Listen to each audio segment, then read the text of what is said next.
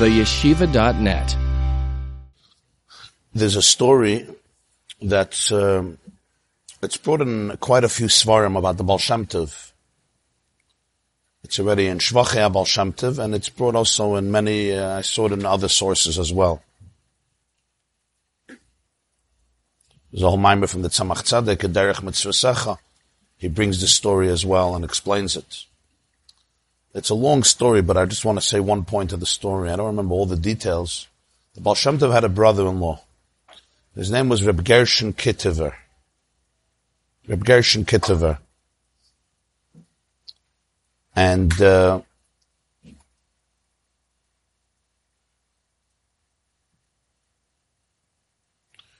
Gershon Kittiver's city, I saw it many years ago, so I can't tell you verbatim, but it had to do with something. There was a Rav in his city, and there was something very inappropriate going on. And Reb Gershon Kittiver reacted to it. He said something, or he did something, and shul. The Baal Shem Tov wrote him a letter. His brother-in-law wrote him a letter. And he wrote him a letter about the story, and he tried to enlighten him and explain to him that his behavior was inappropriate. He should have reacted differently and done it, I think, in a more pleasant way or a subtle way, a respectful way.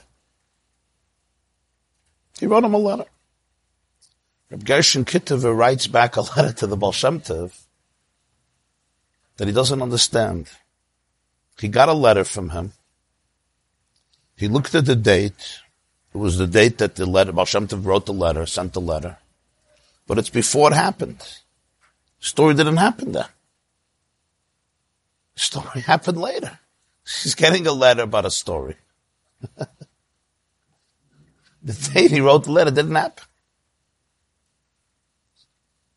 So the Baal Shem Tov wrote back to him a few words, that in the world of Yetzirah, 15 years is like one day. 15 years is one day. Time slows down. So when you when you operate from a higher perspective, what's 15 years down the line, it's condensed. So therefore he wrote the letter when he wrote the letter. That's what he wrote back to him. So it's just interesting to note from a scientific point of view. I mean, if you would read the story, the Tzemach Tzedek brings the story in a sefer called Derech Mitzvasecha, which was written in his early life, the late 1700s, early 1800s. Early 1800s. He was born Tovkuf Mem Tes, that's 1789. He wrote it as a youngster, 20, 30 years later. You would look at it, you would say, okay, we have a name for it, we'll call it Ruach HaKodesh. He didn't say Ruach HaKodesh, it's not what he said. He said that in the world of Yetzirah, time is measured differently. But in terms of practicality, this was an unheard of phenomenon. Because time, as well as space, have been studied for thousands of years, particularly in the last few hundred years, as science began to be more aggressive and develop more. And one of the Yesodei HaYesodis, one of the fundamental foundations, as I mentioned yesterday or 2 days ago, is that time and space were absolute constants. They were measured equally, every person, every situation, in every realm, and every reality. It was an immutable, stubborn reality, right? Just like death and taxes. What do they say? Death in the IRS. That's how it is. No difference how you look, when you look, and you can have illusions and hallucinations, but in terms of reality, as far as humanity can understand, this was a constant reality, and it was just the definition and part of the texture and fabric of the universe. And this was entrenched.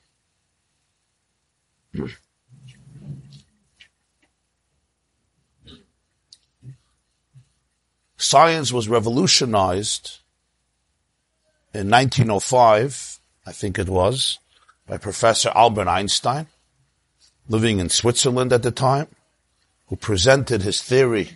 It's called special relativity, and developed then over the subsequent years. And it's hard to describe the impact of the revolution of this in terms of science and physics, but it changed, it transformed the landscape of physics ad hayom hazeh, till this very day. To the point that all physics today and all science today, even if they're disagreeing, but they're disagreeing with Einstein.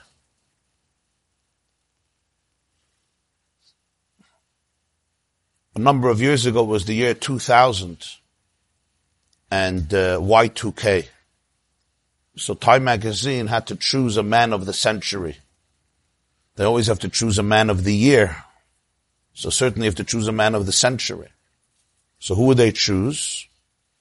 Who was the most important man from Time magazine's perspective, the most influential person from 1900 till 2000? 20th century, who had the most influence? And the person they chose, interestingly, was a Jewish guy by the name of Professor Albert Einstein. So I was curious what motivated them to choose him.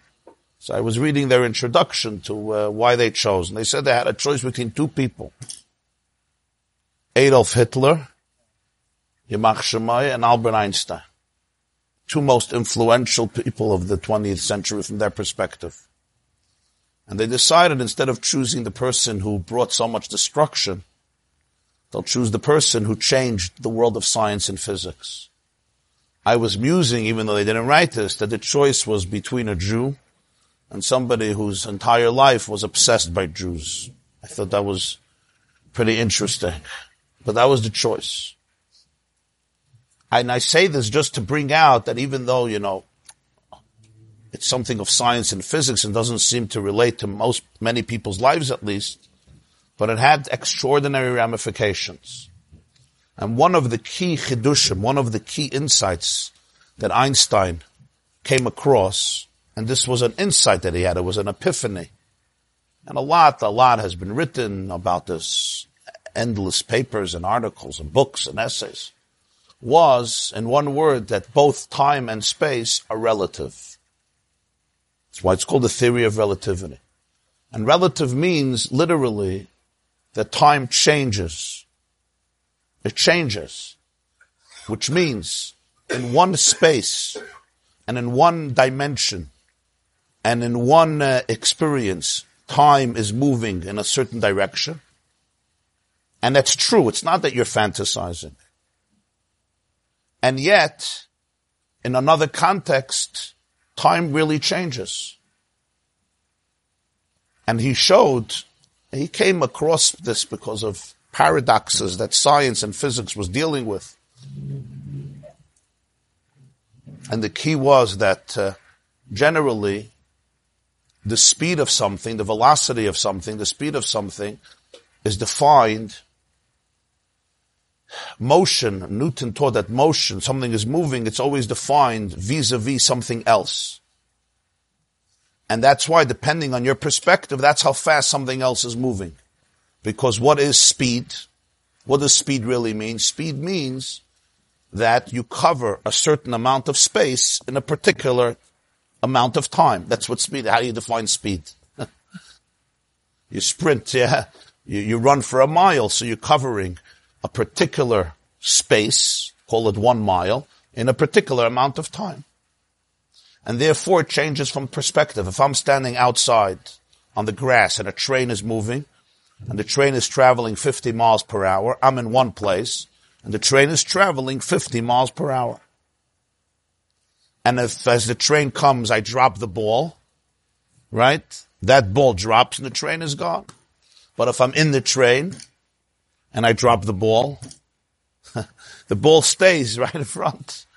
in the same speed of the train because I'm inside the train. And the train is considered still, and it looks like the grass is moving. I'm moving away from the grass. You know, when you're traveling on a landscape, you look out the window, you feel that you're still because you're in the same place in the train and the train is moving. And it looks like the earth is moving. The grass is moving. The landscape is moving. Or if you're in a boat in the water, that was the original experiment. And if you're traveling on another train parallel to this train, and this train is going 40 miles per hour and you're going 20 miles per hour, so from your perspective, the train in front of you is going 20 miles per hour. Because 20 miles per hour, you're also traveling.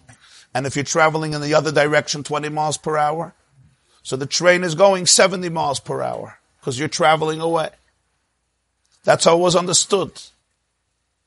And suddenly with light, that didn't exist. Light is 186,000 miles, right, per second. Almost 700 million miles per hour, 677 or something. Almost 700 million miles per hour. And it wasn't changing. No matter your motion, this was the big paradox. It wasn't changing. So Einstein had an epiphany for the first time to have an insight, and that is that actually the time changes. Time itself is relative. What we call time is not absolute. And when you're traveling close to the speed of light, time slows down. Which means, and it's going to sound funny, 2 children are born on the same day. But there's a difference. One of them grows up here on earth in your loving and nurturing home in Muncie. And all is beautiful. The other one, right, after birth was put into a spaceship and flew away and is traveling almost at the speed of light. 50 years later, one boy is 50 years old. He's almost ready to retire. And the other boy is 1 day old. The other boy is 1 day old. The cook stuff min azavich ben amashigin, yeah? Okay.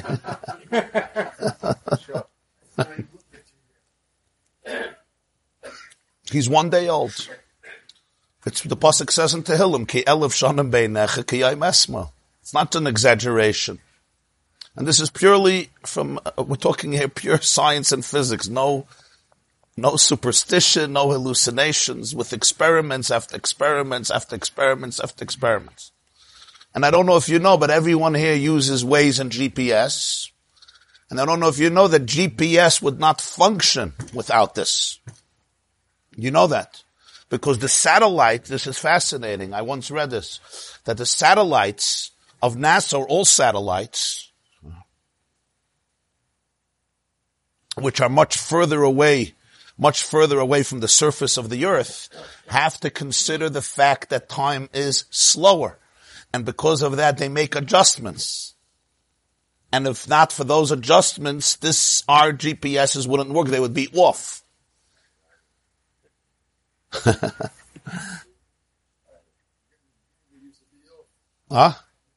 Okay, so read better and better. Yeah. Now, very often, yeah, the faster you're traveling, basically, time slows down. And he even gave a fascinating hasbara for this. This is even more, equally fascinating. And that is because we distinguish between time and space. And really, they're indistinguishable. Space-time is one reality, and therefore, if you're in one place, if you're in one station, you're not moving through space. So therefore, the intensity of time is more powerful and the time goes faster, but if it goes faster. But if you're traveling through space, and the faster you're going through space, that eats up from the dimension of time, and therefore time slows down. Just like if I'm driving my bike and I'm going east. So I'm going to be traveling in a certain swiftness east. Let's say 50 miles per hour. But then if I go northeast this way, so it's going to compromise how fast I'm going towards east. Why? Because north is getting part of my attention, part of my speed, part of my energy. You understand what I'm saying? I'm not going as fast east because I'm going this way. I'm still going east. I'm still getting further than I was before east. But north did some hasagas gvul. North snatched away some of that energy. So he says space snatched away some of that energy of time, and therefore you're going much slower. And if you're going in the speed of light, the clock stops. Time doesn't move. That's why I said the baby traveled almost the speed of light, so at least he's a day old. Yeah. I don't know what you got. I don't know. I never saw that baby. Huh? I never saw that baby. So space changes and time changes. It's relative. But that's true. That space is relative. It's still relative. Yeah. Yeah. Yeah. There's even a physicist I heard, he once said that, very interesting thing, which, I don't know, it resonated with me. He said, does anybody wonder why in the last 50 years we discovered things that we did not discover 5,000 years? What happened? So how does it happen that now, within 3 weeks, they're discovering things they didn't discover in 1,000 yeyears? Every year the world changes. In 20 years, nobody knows what we're going to look like. I don't know if it's going to be a robot giving the shear, huh? Artificial intelligence, huh? Yeah. So he says, fascinatingly, I can't verify about the authenticity of this. I'm not a scientist. I'm not a cosmologist. I just marvel at it, but I don't have the authority to be able to even give an opinion about this. But he says that since the Big Bang, the cosmos, the world is accelerating and expanding. So the speed that the universe is operating in is extraordinary high. So therefore time slowed down. So what took 5,000 years could take 50 years, because 50 years is 1,000 years, is 5,000 years. So what it took 5,000 years takes 50 years because it's 5,000 years, because of the acceleration of the cosmos, of the universe. Huh? It's quite, you hear? In other words, the speed is so powerful that time is experienced differently. Even though we wouldn't know this, because in our intuition, we're just all part of it. And that's even here on earth, we're not functioning on the speed of light. Right. So there's a Zohar that says that in the year Tafresh, 1840, right? V'shnas sheish meyes shana l'chaye noyach niftechu kol mayonos hasham, what's the lashon? Arubas hashamayim niftechu and kol mayonos tohem rabba. The 600th year of the life of Noach, all the well springs opened up and the windows of heaven opened up and the rain began pouring. So he says, B'shnas sheish meyes shana l'chaye noyach is in the 6th millennium, in the 600th year, which would be Hey Alofim Tafresh, is the 6th millennium in the 600th year Tafresh, right? 5,600. Now we're 5779. 170 years ago, 179 years ago, in the year 5600, which comes out in the secular calendar too, Tafresh would be 1840. So Niftechu, Mayonis Tahem Rabbah, all the well springs of wisdom will emerge, a lot of well springs of wisdom, both heavenly wisdom and earthly wisdom. Both, in other words, scientific wisdom will explode, and also it will be parallel to spiritual wisdom that will emerge. And this is a preparation for the 7th millennium, because this is 5,600, so it's 400 years before 6,000, right? Which is the beginning of the 7th millennium, which is Yom Shekulei Shabbos U'Menucha L'Chayei Olam. That's what you're referring to. Tafresh. Indeed, the Industrial Revolution and a tremendous amount of scientific progress began approximately in the year 1840, and it continues to accelerate. I mean, but already mid-1800 was so many powerful developments. If you talk about, trains and then ultimately cars and planes, or if you talk about electricity and industrial revolutions and all types of scientific discoveries, from photos to telegrams to telegraphs, machinery, which literally changed the face of the world, to the point that in the early 1900s, there were those who said that there's nothing left to be discovered. There's nothing left. In other words, the revolutions were so powerful. What else? There can't be anything. This is the early 1900s. Today we're already smarter. We know not to say such things. But, it's lav dafka disconnected. It could be all part of one mahalach. I say this because if you learn this maimer here that we're learning, and you just read his oisius, almost verbatim, the Baal HaTanya says here, not almost, he says literally, that on one level, Zman is expanded, and on another level, it's contracted. He even gives the example of the human heart. The human heart expands, and then a moment later, it contracts, and then it expands and contracts. And he says that's the source of Zman, Ratzoi and Shoif. And on every level that the world evolves, or I should say devolves, that Zman becomes more expanded. And when you go back upward, you trace it back to its source, Zman, time, contracts. And when we say contracts, it means that in one world, this would be a huge amount of time. We would call it, say, 1,000 years. And in another world, in another realm, that very span of time is defined as one day. You basically lived one day. How can that be? It's anything but absolute. And he even gives the metaphor of the human experience. And that is that what may take me to speak 2 hours, in my thought process before I spoke, I just saw it all. But if you would ask me to say it, I can't say it in a split second. I can't say it in 3 seconds or in 2 seconds. It takes me 2 hours. But those 2 seconds had within them condensed the entire speech. That's the mashal that he gives, right? Mipsari echzel leka. And then when it has to come down in a concrete world, I have to verbalize it and articulate it. I can't do it in a second. That second must be expanded into 2 hours. And then I could break down and bring out what happened in that second in my heart and my mind, even though it was all there. It's not that I was fooling myself. I didn't really have the whole picture. I had exactly the whole picture. I knew everything. It's all there. Vaharaya, I could say it based on it. But the process of tzimta, the process of descending to another realm requires a different measurement of time. That's the motion.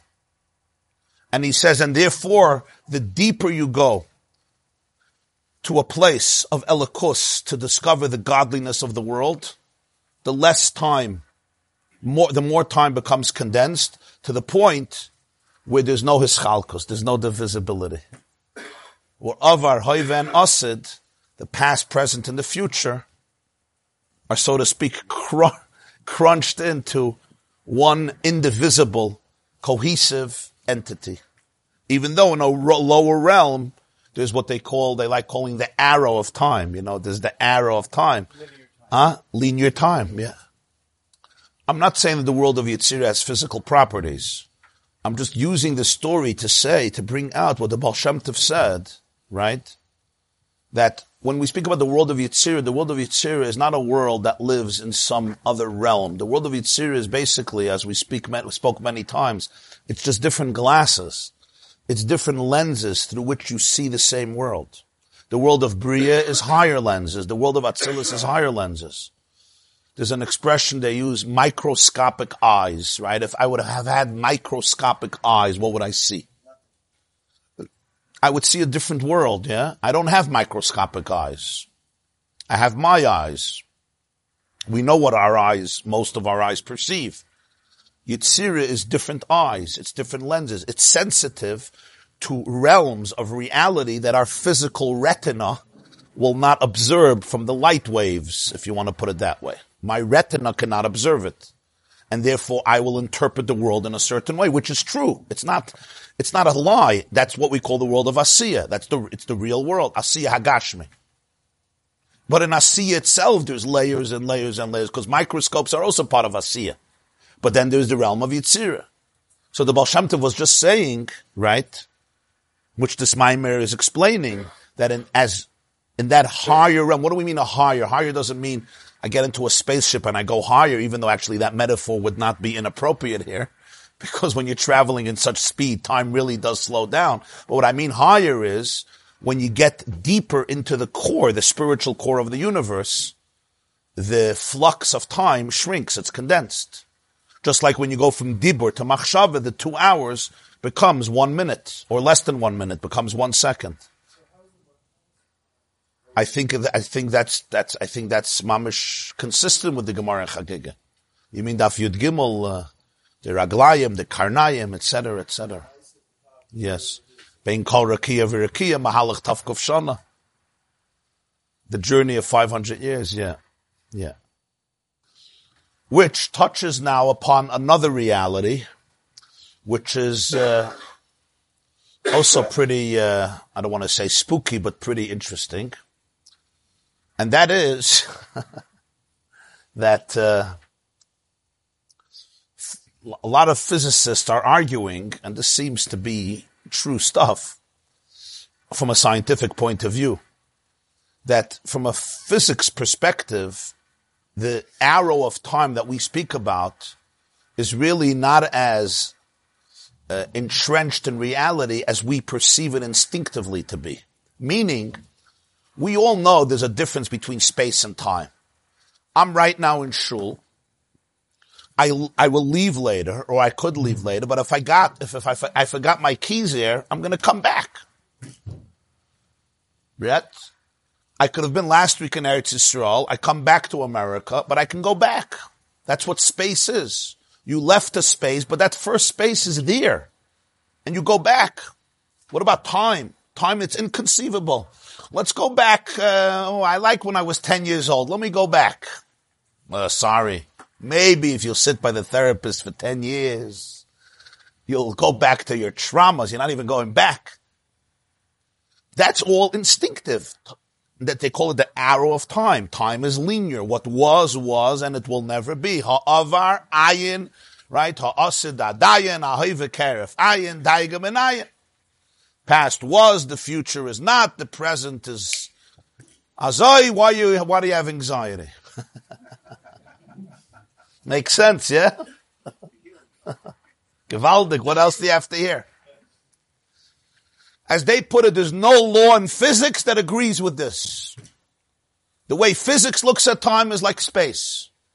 And basically, imagine you're looking at many loaves of bread, and they fill the entire space of the universe, and that combines all the time and all the space. Just imagine, theoretically, you have loaves, I'm using loaves of bread, whatever. You want to use a river, maybe is a better example.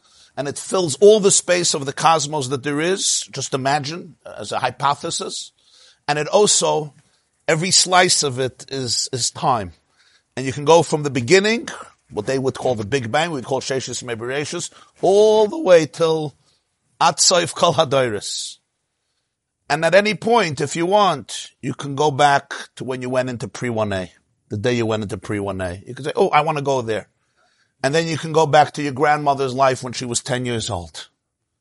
Huh? That'll be neat, huh? And then you can go to your great-great-great-great-great-grandfather's life when he was 60 years old. Just like you go back in space, you go back in time. So we look at this and we say, it's all very nice, but this doesn't exist. The fascinating thing is that from a physics point of view, this is really the reality. It's just somehow in our perception, we have no access to that. Our instinctive experience of time is one that there is a past that's gone, there's a present that is pretty intangible, and there's a future that's unknown. But in the reality of physics, and as knowledge and experience expands, and the Kalim expand, of our Hoive and Asid are not detached realities. Just like you say it with space. And here again, what are we learning here? That when you go to a deeper place, a higher place, the way the Balatanya puts it, that Mekoir HaChayis, Chaye hachayim ein shum ischalkus man avar hoive v'asid ki sham nichlelu kulam ke'echad. So this is about it being so condensed that it becomes mamish like one entity.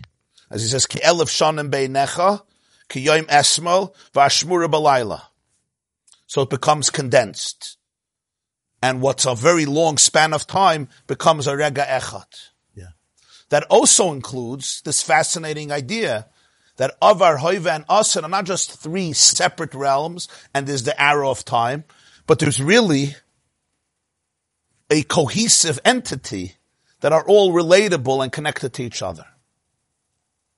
Now, why is this all relevant? Why is the Baal HaTanya talking about this? So you started off with the Ratzei V'Shoiv, that concept of Ratzei V'Shoiv, that I think has to be addressed for a moment, how that became the cause of Zman, and why the experience of time is so different than the experience of space, of Makam. What is Ratzei V'Shoiv? What does Ratzei V'Shoiv mean? So we explained, Ratzei means yearning or running or going out of yourself. It's a form of tension. And Shoiv is returning, retreating. Probably two of the better terms for it is tension and resolution.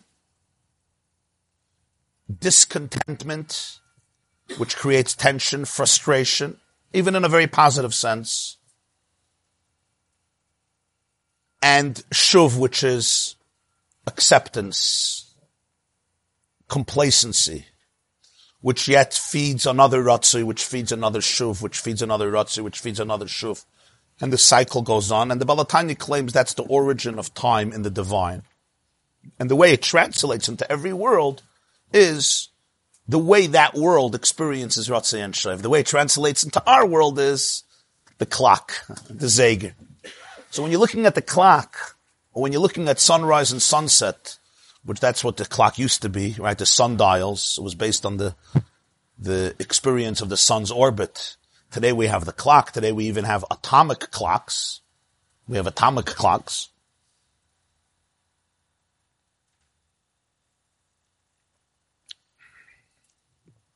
And by the way, it was through the atomic clocks, I think in the 1970s, that they proved Einstein right. Because they sent different clocks on different journeys, and the clocks moved in different ways. One clock was moving slower than another clock, which proved, you couldn't get a better proof that Einstein was right. It was like, as meshuga as it sounded, one clock was moving slower than another clock. The mainstich macht das altsuf. You think I have nothing better to do than 7:30 in the morning to sell you mices? He's looking at me. I'm not getting a Nobel Prize for this. Don't worry. I have no agenda here. But this is very, very important, because what the Baal HaTanya is going to be mechadesh here, I don't want to ruin the fun, but what they call a sneak preview is, when it says tshuva kadma la'olam, tshuva precedes the world, which, as we said, should not make sense, because the definition of tshuva is it's a product of mistakes. That's what tshuva means. Tshuva means I sinned. Tshuva is a product of which comes from the world. If I preceded the world, I don't have to do tshuva. The reason I'm doing tshuva is because I'm in the world, not because I precede the world. You could say, once we're in the world, God says, don't worry, there's tshuva. I got that. Tshuva kadma la'olam is that the Baal HaTanya is going to reveal what it really means is that tshuva, in its ultimate sense, is the Jewish mechanism to reach that space where time slows down. And even deeper, that space where past, present, and future become condensed into a seminal point. And even deeper, to a space that transcends the realm of time. Which is why tshuva redefines the past. How can you redefine your past? You can redefine your past only if you have the ability to go back to when you were 10 years old. How do I go back to when I was 10 years old? How do I go back to the moment I made a mistake? That's the power of tshuva. So the incredible idea is that he's using here the medrash tshuva kadma la'olam to define tshuva as the process through which time doesn't exist as an arrow, linear. Linear means time goes this way, and I'm somewhere in the journey, and that's it. Right? What happened, it's gone, finished, finita, and now it's just the future and the present. At best, I can deal with the present and the future. I can regret the past. That's not what tshuva is. Tshuva in the ultimate sense is going to a place where time is redefined. And if time is redefined, I can go back in time and redefine what happened when I was 10, what happened when I was 20, what I did when I was 30, and what happened to me when I was 8 years old. How can tshuva do that? How? Kadma la'olam. That's what tshuva is. So tshuva has very little to do with what he said before, the balavera, the grubber guy, the brute man who has to do tshuva. Yeah, he has to do tshuva, of course. But that's not the essence of tshuva. Tshuva is one of the most important components that precedes the whole world. Tshuva is that moment when you redefine time. And if you redefine time, you redefine everything. So we say, this is what happened to me 20 years ago. This is what happened to me when I was 4. This is what happened to me when I was 18. This is what I did when I was 23. It's irreversible. I was an idiot. I was a moron. I destroyed my life. And you know what? You're right. You destroyed your life. But what does Hashavas Aveda mean? Hashavas Aveda means the thing was lost from this space, but it's in another space. Go to the other space. But we don't look at time that way. Time is lost. It's lost forever. It's lost forever. Well. For this, you have to know how time works. Time is lost forever if you don't know what time is. If you can go to another realm, that's what real tshuva means. Time is completely different. You say this is connected to Ratzav V'Shav? Yes. What's the connection to Ratzav V'Shav? You understand what's going on? I understand that something is going on. Yeah. Yeah. And I have to say this, when I saw this the first time, he starts with tshuva kadma la'olam, he goes through Zman, and then he finishes. My breath was taken away for a moment. It's like, wow. That's the tshuva kadma la'olam. It goes to a place that transcends the tyranny of the arrow of time. So all those rules fall apart. And in the world of physics, they will say, if you can just go into another dimension, all of the rules that govern time from our perspective are completely irrelevant. So even Kadma is not Kadma in time. Right. Kadma in concept to the definitions of Olam. Because we live in the world of Olam. We're supposed to live in the world of Olam. There's something in halacha called Mu'uvas lo yuchal liskaim, a mistake that you can't fix. The Gemara says in Brachas, Zesha Bittel, you remember Zesha Bittel, Kriyash Mashal Shachis or Kriyash Mashal Arvis, lo yuchal liskaim. You still remember the speeches from Yeshiva, huh? Mu'uvas lo yuchal liskaim. And then comes Tshuva, and Tshuva says, you could fix. Whoa. What are you playing games with me? Balatanya says you have to know how time works. When you live in the world of time, you can't fix. The chiddush and revolution of tshuva is, it redefines time. And because it redefines time,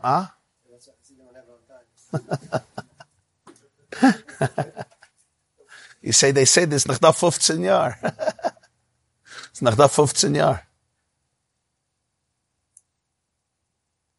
Now, this doesn't mean everyone should just start making mistakes and then tomorrow you'll go back in time. That's not the point. The Echta V'Ashav model doesn't work. The point is that's the Kayach HaTshuva. Now, where does this connect to Ratzav V'Shav, which is the source of all of this? What does Ratzav V'Shav mean in terms of divine energy? Why is the Chayas Ratzav V'Shav? What is it? Why is the Chayas Ratzav V'Shav? I understand Ratzav V'Shav in a person's life. I have ambitions. I'm frustrated. I want to be more successful. I want to make more money. I want to be more influential. Whether it's healthy reasons or unhealthy reasons, we're not doing this psychoanalysis here today. We're into physics. We're not talking about marriage. We're not talking about shalom bayis. We're not talking about therapy. We're talking about light and space and time. But as you know, it's all one thing, huh? That concept that you explained today, it's also If one day is 15 years, if one day is 1,000 years. For the Alter Rebbe, tshuva is not just you do tshuva. Of course, tshuva is you do tshuva. Tshuva is an existential shift in the core of existence, which allows a person to operate in a different dimension of reality. That's what it is. Right. So why do we say v'hachayis rotzei v'shayv? We understand it in a person. That's what makes us tick. It certainly makes the heart tick, and without that one can't live. We call it the heartbeat of life, as discussed yesterday and the day before. And we have it even in all aspects of our life, right? A healthy person has ambition. The moment you stop having ambition, is nishkin gute zach. The moment you're happy to stay in bed 24 hours a day, there's something missing. We call it depression. There's an ambition, there's a drive. However intense that drive is, but the drive means get out of bed, go do something. What do they say? What do you tell your teenagers? Go do something with your life, right? Go do something with your life. On the other hand, if you only have ambition, we call it workaholics, you don't stop. 24 hours a day, you don't stop until you collapse from exhaustion. Shoiv is the ability to accept. In many ways, it's the 6 days of the week. And Shabbos. What is Shabbos? Shabbos, don't create anything. Just celebrate. Breathe in. Take it in. Yismechu v'malchus Hashem Shabbos v'kayrei yoinig. The world stops. Shavas. Hashem himself stops, so to speak. He inhales. Takes it all back. Vayinafash. Right? That polarity, that paradox is inherent to existence. We call it the heartbeat of life. Tfiku de liba, the heartbeat of the heart. What is it in the source, in the chiyus, in the Hashem, in the Ratzei v'Shoiv? What is it over there? What it is over there, Balatanya explains in different Maimarim, is, the nekuda is this. The point is this. I'm going to try to summarize, I'm just looking for those who try to summarize it very concisely.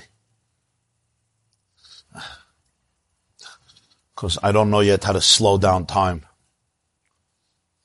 despite everything.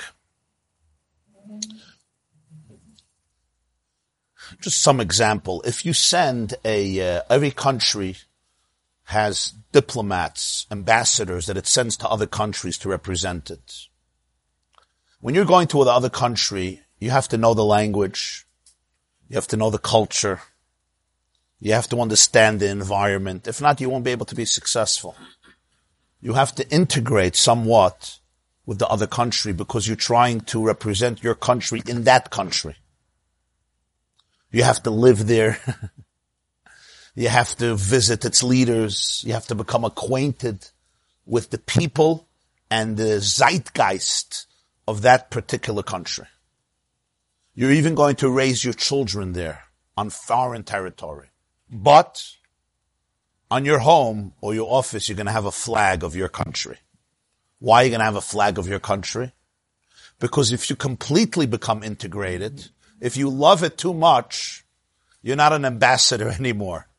You now become part of the problem, not the part of the solution. Especially if it's two countries that are hostile to each other. So you're there on a mission. You're there on a shlichus. But the moment you forget that, the moment you become so comfortable, you're not an ambassador anymore. You could become swallowed up. Imagine a spy. Imagine Eli Cohen. Hashem Yinkum Dama is sent to Syria and he loves it so much. He's like, ooh, I like these guys. On one hand, you have to become a Syrian, because if you're not, you can't do your job.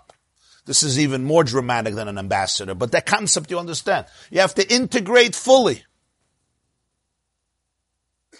As one Jewish comedian says about Jews when they come to a country, they out-Gentile the Gentiles, yeah? They become more Gentile than the Gentiles because they really want to fit in. I'll be better than you.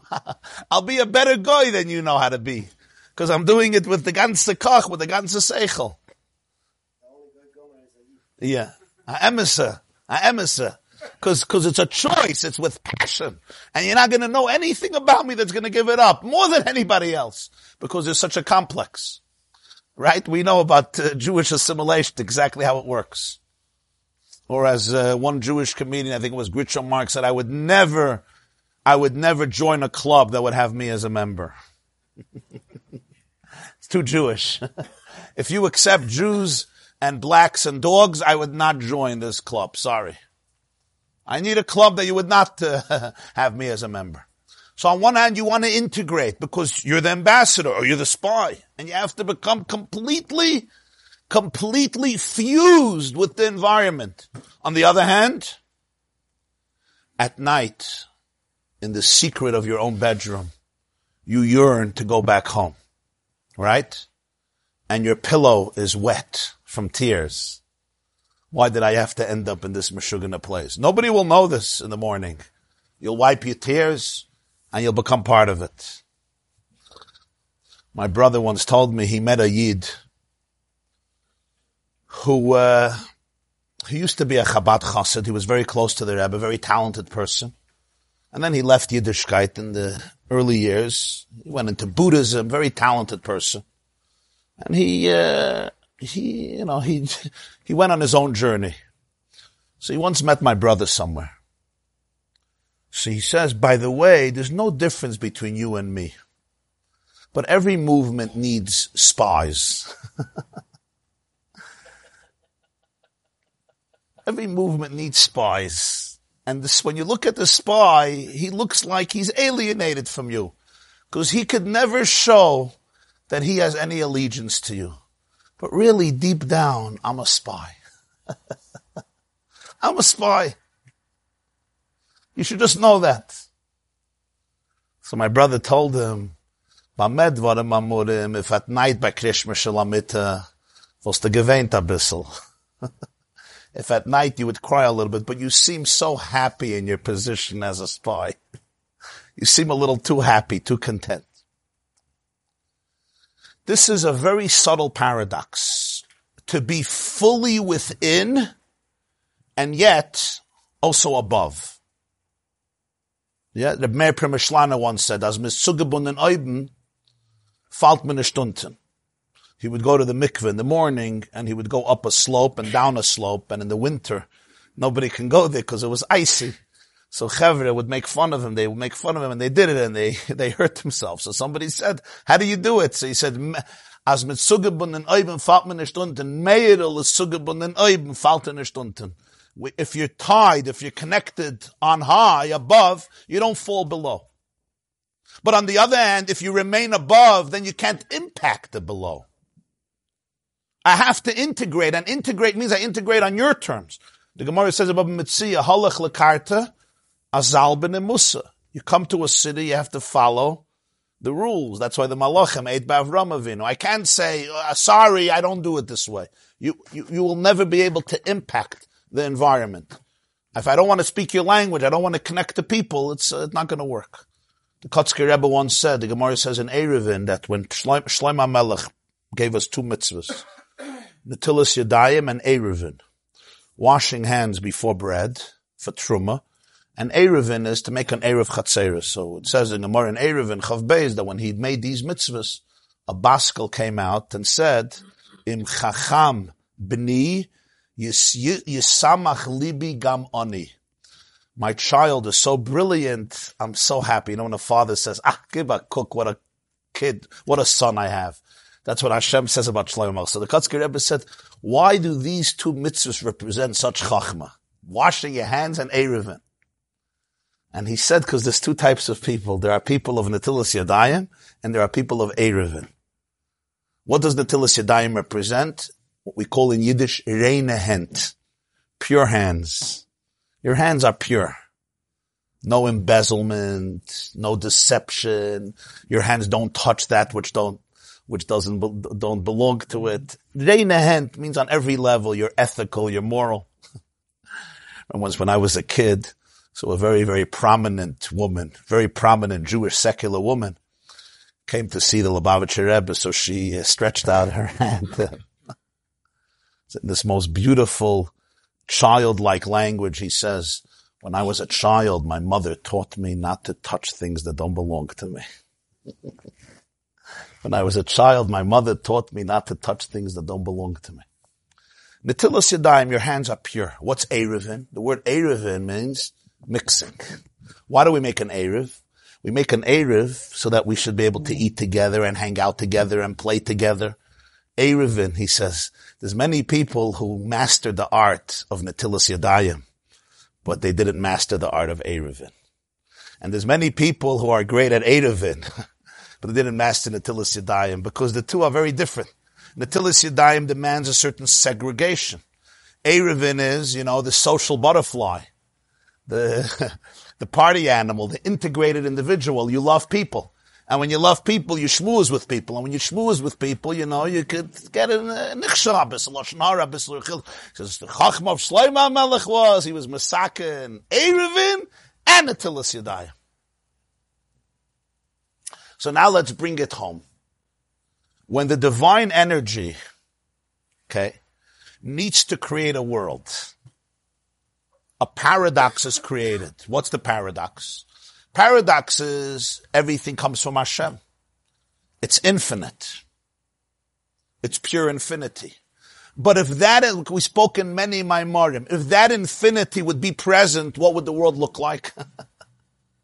The world would be infinite. There would be no avar, no hoiv, no asad. As we say, if the doors of perception are cleansed, everything would appear as is, infinite. So therefore the chiyus must go through a tremendous filtering process. Contraction after contraction after contraction to be able to become tailor-made to the structure and the chemistry of the universe, every universe according to its capacity. The question is, here's the question. Can the energy settle into its position? You understand? Does the chiyus of Hashem settle into its position and say, okay, all is good? What happens if that would happen? The moment that happens, its lifeline gets interrupted and it can't do its function. So there is an ongoing dual experience, so to speak, within the divine energy. What is it? Ratzoi and Shaiv. Ratzoi says, this is not my place. This is not my place. This is not true. It protests everything about what it's doing. It's not true. This is based on cover-ups and more cover-ups and more cover-ups and even more cover-ups. But if that's what it feels, what happens? Then nothing is real, so it runs away. I'm going back to my country. Have a good day. And what happens to the world? Ayin ve'efes mamash. So God says, no. You go back, you little boy. You go back, you nice boy. Shuv. What's shuv? Shuv is, this is exactly where I have to be. This is the best place to be. The moment it feels it's the best place to be, what happens? It's detached from the source of pure infinity, so can't even create a world. So now this is not the place to be. Ratzai, it yearns to go up. It yearns to be nostalgic. But that delegitimizes the world. So what happens now? Shuv. All tension in life is based on this duality. Do I belong here or don't I belong here? Am I real or am I not real? Is life real or is life not real? Ratzui says, there's something so much more that you're not grasping onto. That's the root of all frustration. It's the root of all yearning to go to a different place. On the other hand, it's exactly where you're supposed to be. It's the best place. That's the shuv feeling. It's rooted all the way in the essence of energy. Now you see how this is the origin of time? What does time look like? Why is this the origin of time? What is Ratzei v'Shoiv? Ratzei is the feeling that where I am is illegitimate. I don't belong here. This is a false place to be. It's like that spy who's crying. I don't want to be here. I'm not interested. This is a crazy place. Get me out of here. Of course, it's a much more subtle mashal. I'm just trying to give a mashal. I don't have a better mashal, so I'm using a mashal of a spy. On the other hand, Shuv says, no, this is the place. Because if you don't believe that this is the place, you're not going to have an impact. The purpose is that God wanted a world the way the world is. I want you. I don't want infinity just for infinity. I want you. I want this world. That's Shuv. So Ratzoi delegitimizes. Shuv legitimizes. That's exactly what time is. Zman, the way we grasp it with our physical senses, is the brute manifestation of the spirituality of Ratzei and Shoiv. What is time? What's our experience of time? It's gone. It's gone. There was a professor who once said, who is the greatest teacher who kills all of his students? There's no teacher like him in the world. No one that teaches as effectively as him. But he murders every one of his students. Anybody knows the answer? Time. There's no teacher like time, right? Nothing teaches you about life like time. Experience, time. You could be a 20-year-old genius, but if you don't go through life, you just don't have that wisdom. Ein chacham kebal hanisoya. The challenge with time is it kills everybody. In other words, what's time's message? On one hand, we all live in time. Time is what gives us context. And time also delegitimizes everything. It's like, I want to hold on to the age of 20. Sorry. Next. I want to hold on to something. No. Already right now, I can't hold on to this moment. Next.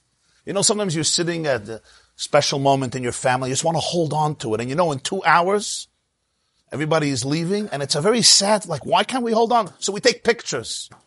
Eichmer. Yeah, pictures. You don't want to hold on. You don't want to leave. There's nothing to do. It's almost like a sadistic, Very wistful. yeah, it's like this brutality of time. Stop. It kills everything. But it also gives everything. It gives everything. We live in time. What is the nekuda in the source? It's Ratzei and Shoiv. Ratzei and Shoiv is, everything is as real as it gets, mitzat Shoiv, and mitzat Ratzei, its realness is questioned. Where does this tension exist? Only when you distance yourself from the source. When you go back to the source, Ratzei and Shoiv are not a paradox anymore. The spy, the ambassador, left the source, this tension. In the source, Ratzei and Shoiv are not a paradox. That's Yom Shekuloi Shabbos Umenucha. What's Kuloi Shabbos Umenucha? How could it be Yom Shekuloi Shabbos Umenucha L'chai Elamim? In the source, what we call Kadma La'olam, Ratzei and Shoiv become one. So past and future also become one. Okay, I think enough for today. So we'll soon learn about it. In the Maimon, he's going to speak about Direi B'Tachtonim and what it means. Also, just to clarify, the Ratzah and Shov and the Rosh is synchronous with ours. Our Ratzah was when we were close, and his Ratzah was Same thing. It's when he's yearning to go back. Yeah, the Chiyus doesn't want to be in a state of tzimtzum. Actually, that's the Ratzah. That's the Ratzah. The energy of the electrons escaping the atom. The energy of the electrons that want to escape. And something is pulling them back and saying, no, you got to stick to the orbit, which we call today gravitational force. That's shuv, literally. Come back. The fire, Yeah. Absolute zero is not achievable. Where movement ceases, so it's not achievable. Yeah. It's the flux. The flux. The heartbeat. That's the heartbeat. The heart says, I want to relax. Why should I take my blood and be concerned with the toe? Because that's what you do. And when there's no Rutso anymore there, it's over. Right. So it's interesting. I gave you many months ago the thing I love on the Rosh Hashanah when he spoke at Rutgers one year. I gave an essay. Oh, yeah. The man of conquest, the man who wants to be everywhere, versus the man of Nachla, where the man who's whatever, was the Adami Taurucha, so on. That's the man of.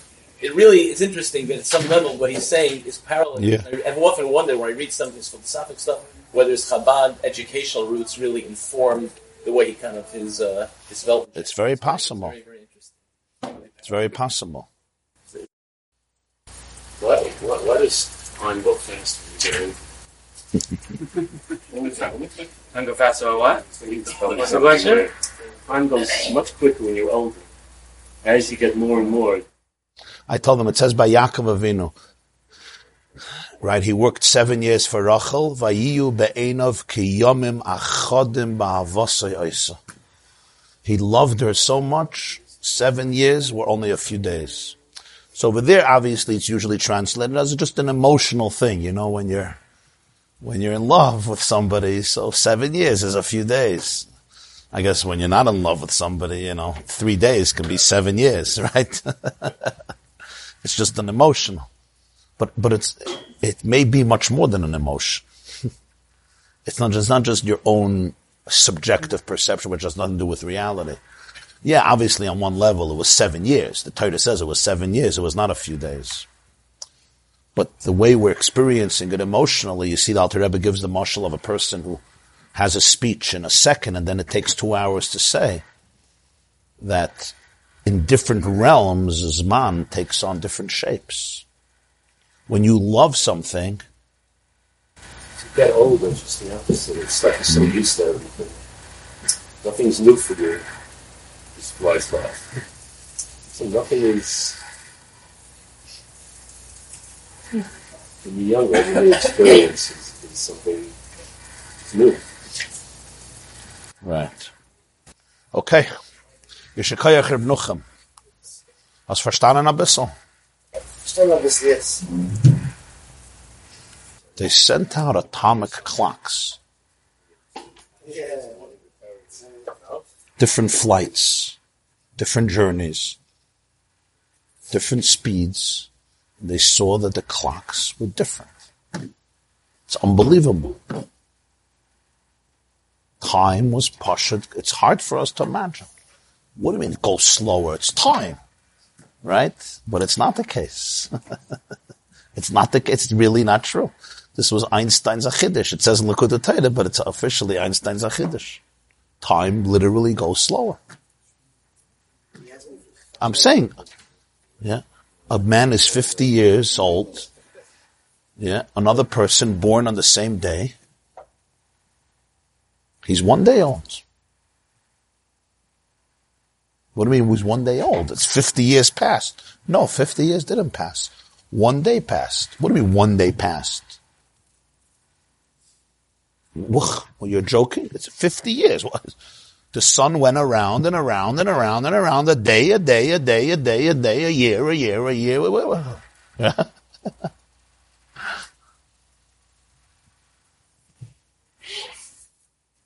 It's in Yanam Amukim. It's not Pashim. This class is brought to you by theyeshiva.net. Please help us continue the classes. Make even a small contribution at www.theyeshiva.net/donate.